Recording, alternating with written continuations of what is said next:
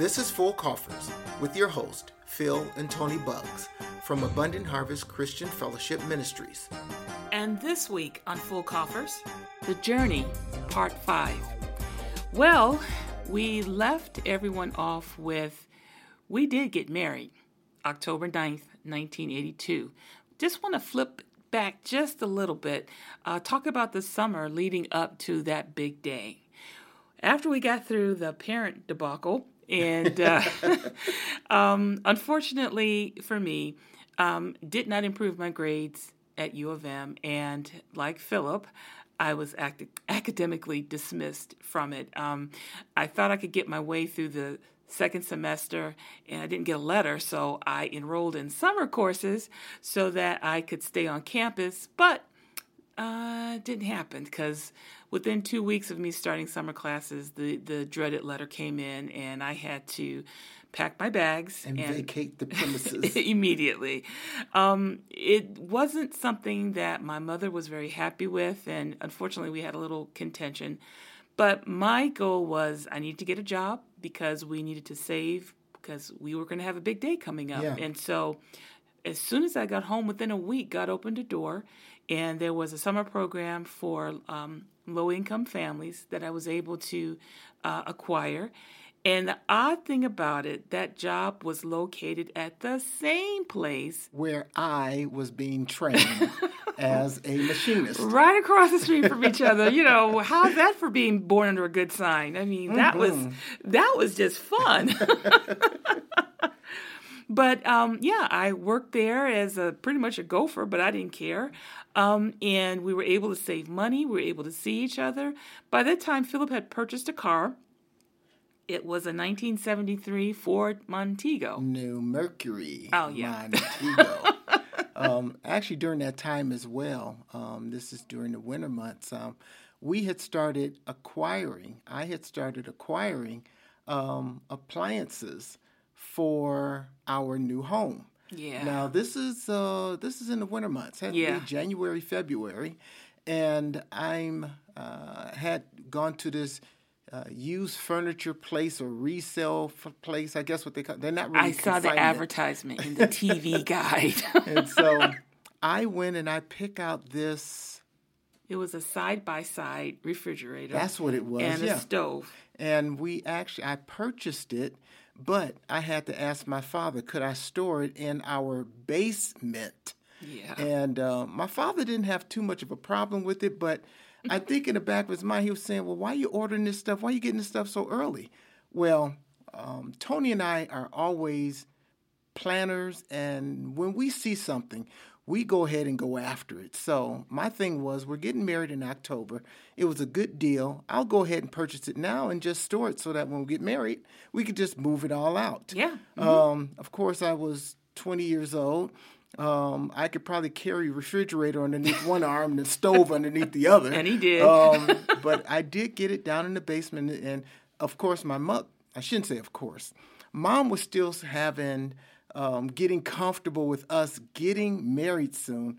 And she would say things like, I want that stuff out of the way. I don't want it cluttering up my basement. You know, and while I say these things, I know my mother loved me. It was just her way of trying to deal with changes that was happening in her life. I mean, she was losing one of her children in her mind. Yeah. And I can only speculate, but I can only imagine as a parent myself, my children are saying, we want to start our own lives, and she's having a problem, or she's working through adjusting to this change in life. And the odd thing about it is Philip is the third of six. So, you kind of think maybe the oldest would kind of go first, but that was that time period. Philip kind of stepped out of line a little bit. So again, it was about accepting change. I mean, it came kind of unexpectedly. So as a mother now, I get it. I do get it. So hopefully we will be a little better with our kids are real old. Like, hurry up and get married, please. Anywho, but that summer was really it was great because we would each work, during the day. Or he would be in training at work, Right. And he also worked at Kmart, so he was working a second job. The nights that he didn't have to work at Kmart, we would go and do wedding things. I remember going to Creative or Creation Flowers. Oh, I think yeah, is that's what right. To pick out our flowers. Yeah, so we picked out flowers, right, and we picked that's out right. rings, and it was just a wonderful summer. And we went downtown to the Renaissance Yeah. to take our wedding invitation pictures. Yeah. We were thinking we were fancy smancy. We had invitations with our pictures on it, so we took pictures. But it was just a marvelous summer. Was. The only thing that was a little challenging was, again, not sounding like a broken record, all of the parents were having a difficult time adapting or accepting the inevitable. When Philip and I had told both our parents that we were getting married, we weren't doing it because we were rebellious or anything. Honestly, God paved the way for us to do this. Everything that we were doing in terms of preparation, it was like slicing butter. Yeah, it was just so smooth. It was falling together. And Toni and I, we knew our financial situation. So we had always intended to keep it very simple. Right. I think, we talked about what we would have at the wedding reception in the basement of the church. Cake and punch. Get up out of there, man. That was the way we were thinking. Even our invitations, they were very frugal. Yeah. And we only ordered, I think 200, I think it was. Yeah, it started out at 200. Right, and my mother, I think both parents ordered a different set, but we'll get to that in a second. But our wedding rings, they were solid gold bands. We had to put them in layaway because they were like $162 each. Yeah. I'm still wearing mine. I know. So everything we did, even though we were young, but everything we did was in moderation.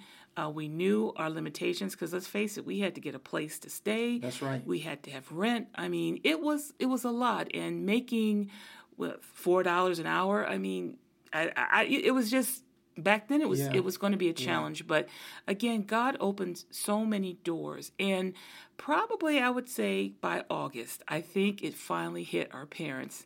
These idiots are getting ready to get married. In 2 months, because by that time, they really were holding back. And I say it like that, not, I guess, being in their brains, but I didn't see a lot of forward movement with them helping us with anything. I think that they held back. I tipped my hand.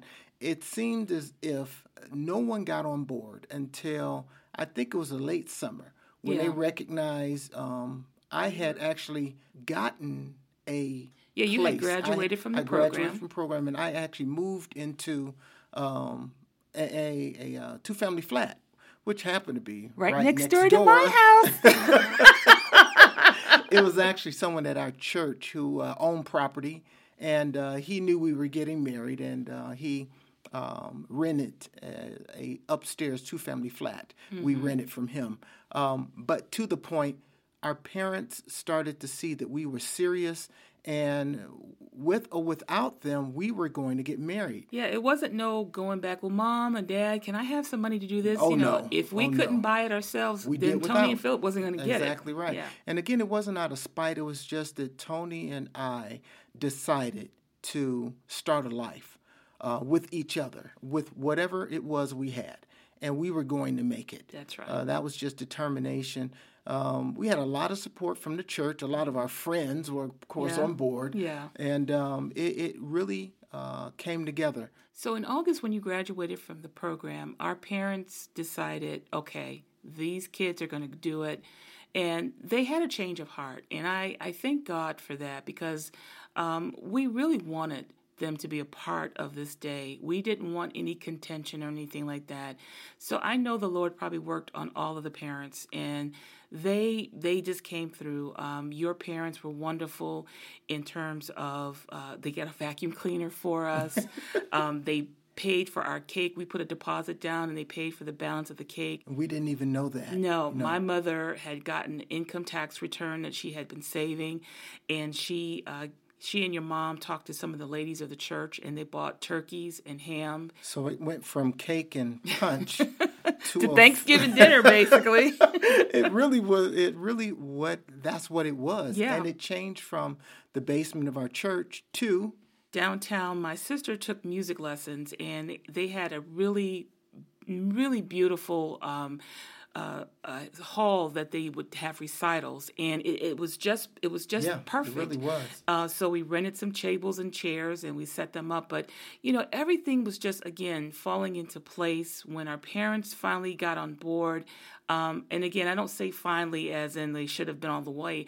I understand they had to go. It was a process that they had to go through. And again, the beauty of it, God just touched everyone, and the women of the church, the mothers of the church, they each took a ham and a turkey and they cooked it. Your mother made oodles of rolls, handmade rolls, Parker homemade. House yeast rolls by hand. I mean, stuffing and turkey, and they all got together and they did that for us because let's face it, we were one of their own. Yeah, that's true. And we were preparing for this great day. Now we purchased initially 200 invitations. Each of the families requested a little bit more, so probably about 250 went out. Okay, fast forward to October 9th. And yes. Yeah. Hold on. Go ahead. I have to give the parameters of the size of the church. Okay. 12th Street Missionary Baptist Church in 12th and Midland. Probably its sanctuary, there was a main floor, 3 sections, and then balcony. I'm assuming that full packed, maybe 200? No, I think it's a little bit more. 250? 250 to 300, yeah. 250 to 300, fully packed. Right. And this is October 9th. Weather's not too. It wasn't hot at all, no, but it wasn't too cold either. It was a really nice Saturday fall day in Detroit. Toni got there, and the size of the church. How do we want to just go right into in terms of the? Yeah, just really quickly. Toni got to the church, and I was there, and I was in upstairs, but in the room, and there were people coming in, but I had no idea that when they opened that door and I came out in front of the church, that it was wall to wall people. I had no clue that people showed up. I mean, it was standing room only. Toni, I'd imagine at least had to be 350 to 400 people. Yeah, I think so. They packed that place for us. And so that was awesome. That was just overwhelming to us. That's the first time. I think you said your knees were buckling. The first time. Now, I've ushered at 12th Street for years, standing up front without not locking your knees. But when I came out and I stood up there with Pastor, and I couldn't believe it. I says, my knees about to. I better get myself together. Go like But it was a beautiful wedding. Yeah. When we selected the song, I wasn't up for a lot of tradition. The traditional. Yeah. Here Comes the Bride. Correct. So the song that we selected, we felt was epitomized exactly what we had experienced the past 4.5 years. And that song was by Lionel Richie and Diana Ross, Endless Love. Endless Love, correct. And it really, again, it hit home to our true feelings about each other. And my father and I, although our relationship was still rocky, he did walk me down the aisle. He did. The other beautiful thing was both my parents was present and my father's parents were present. And that meant so much to me because let's face it, these people, these men and women had a huge impact in how I turned out in life. So to have all 4 of my grandparents there, that was just a blessing. That's true. And we're talking about from Alabama and from New York. Exactly. Yep. Exactly. So it couldn't have been a more perfect day. And I know I keep saying that, but that's how I felt. But my father and I came in on the second verse of Endless Love. And normally the church is supposed to stand when the bride comes down. But I kind of think the pastor that married us, I think he was a little nervous too because there had a lot of people. So he forgot to tell them to stand up, which was pretty good because everybody could see me. But again, we got up there, we said our vows, and afterwards we took the pictures and got to the hall, and we didn't even really eat dinner because we were just, I mean, looking at it almost, I don't know, 30, how many years we've been married? Easy. I'm sorry. It's coming up on 38. 38 years. Yeah, 38 years. Yeah, and as much as I want to remember that day, a lot of it I don't remember, particularly the reception. Agreed, because people were going to the reception, and we were still touring the neighborhood honking horns. Yeah. That's true. But when we got down there, it was almost a scene out of Coming to America because people that were eating, they had already started eating when we were there. Yeah. And there was so much food. And this really is a testament to how we live our lives, too. We actually were feeding people off the street. Off the street. They were literally coming in and getting full plates. Yeah. That was the 2 fish and 5 loaves story, that's for sure. So I know we had at least 350 at the church, and we fed at least that many more. Yeah. Now, mind you, no one paid a dime. Unlike weddings, obviously, today where you count heads and 30-something, no one paid for anything that ate. And I think that was great.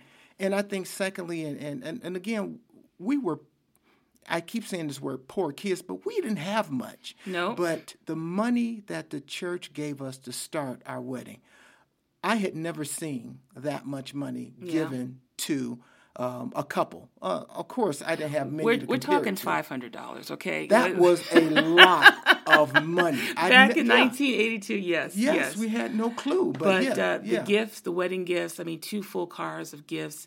Again, it was the perfect day. And when I look back on all the challenges that we had dating, even though we were kids, we didn't really go into anything perilous or anything, but to us at that time.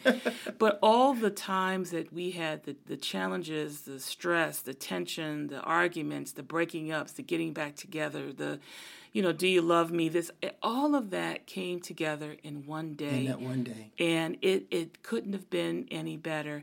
And we were able to stay at a hotel downtown just for the weekend. It was the Renaissance Center, and it was still relatively new. It really was. And we stayed in the honeymoon suite, and we just had the best time. And one of the things that Philip said on our wedding night was... wedding night, yeah. And this is definitely G material.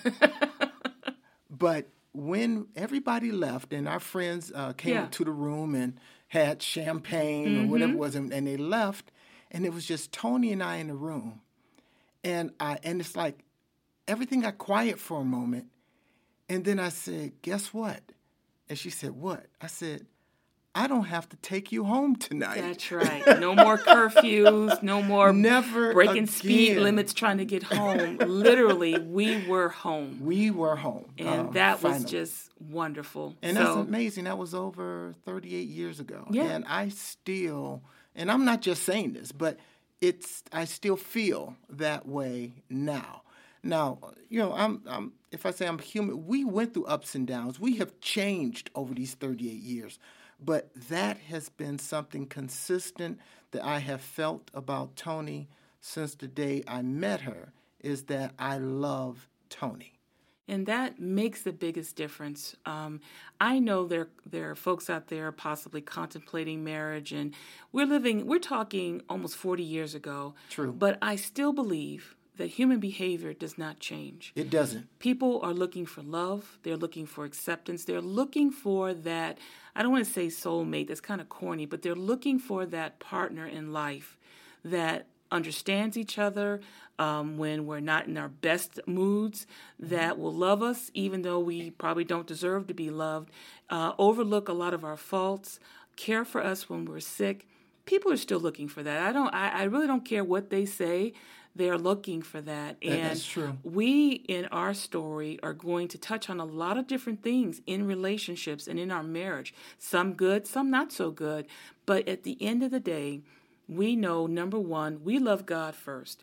When we stood on that platform almost 40 years ago, we made a vow not to each other. Not just. We made a vow to God. Exactly. And Yep. we said to God, we promised we would stay together through the good times, through the bad times, through sickness and health, for richer or poorer. We promised God. And Philip and I both, our relationship with Christ comes before our relationship with each other. Which is why we can make that kind of promise, because our promise is to love God first. Right. He is the glue that holds us together, because he knows us better than we know ourselves.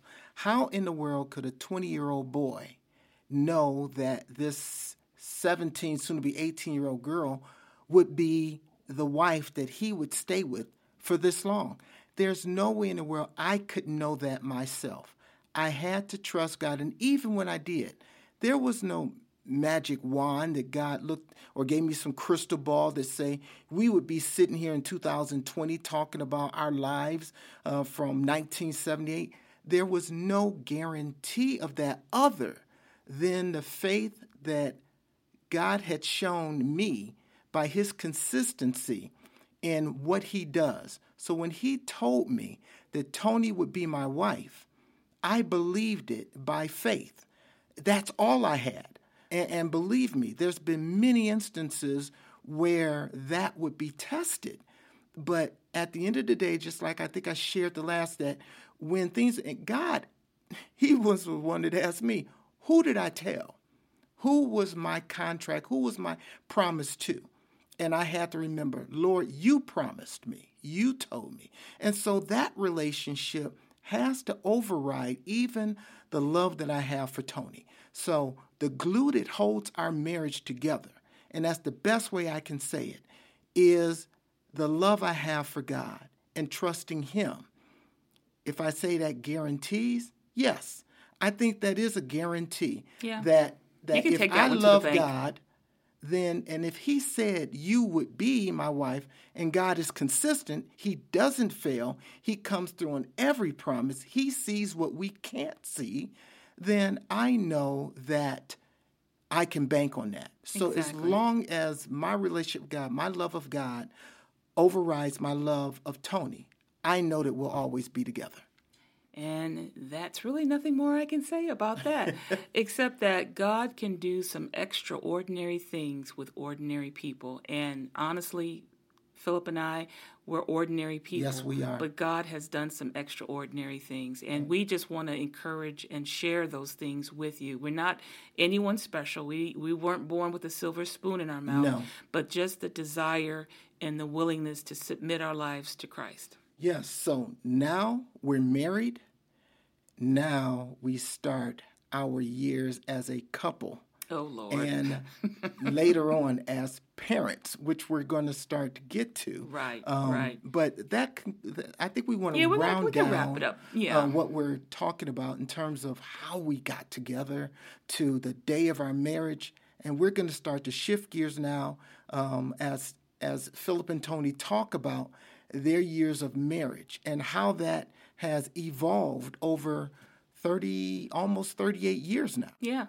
And so we just hope that you've enjoyed the early years of Philip and Toni, because I'm sure a lot of stuff you brought back to memory. You're thinking, remembering, oh, yeah, I remember that time. So, we wanted to bring a little Levity, a little, just kind of getting you to remember your first love, and for those of you who are fortunate to marry your first love, I mean, that's just an awesome experience. But we just wanted that part to be, just funny and joyous and all kind of things.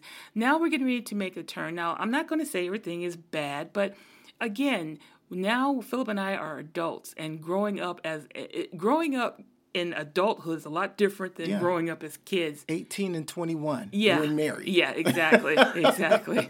But again, we just hope that these first few sessions that we've had with you to talk about our dating experiences up until the time we got married, it's been enjoyable.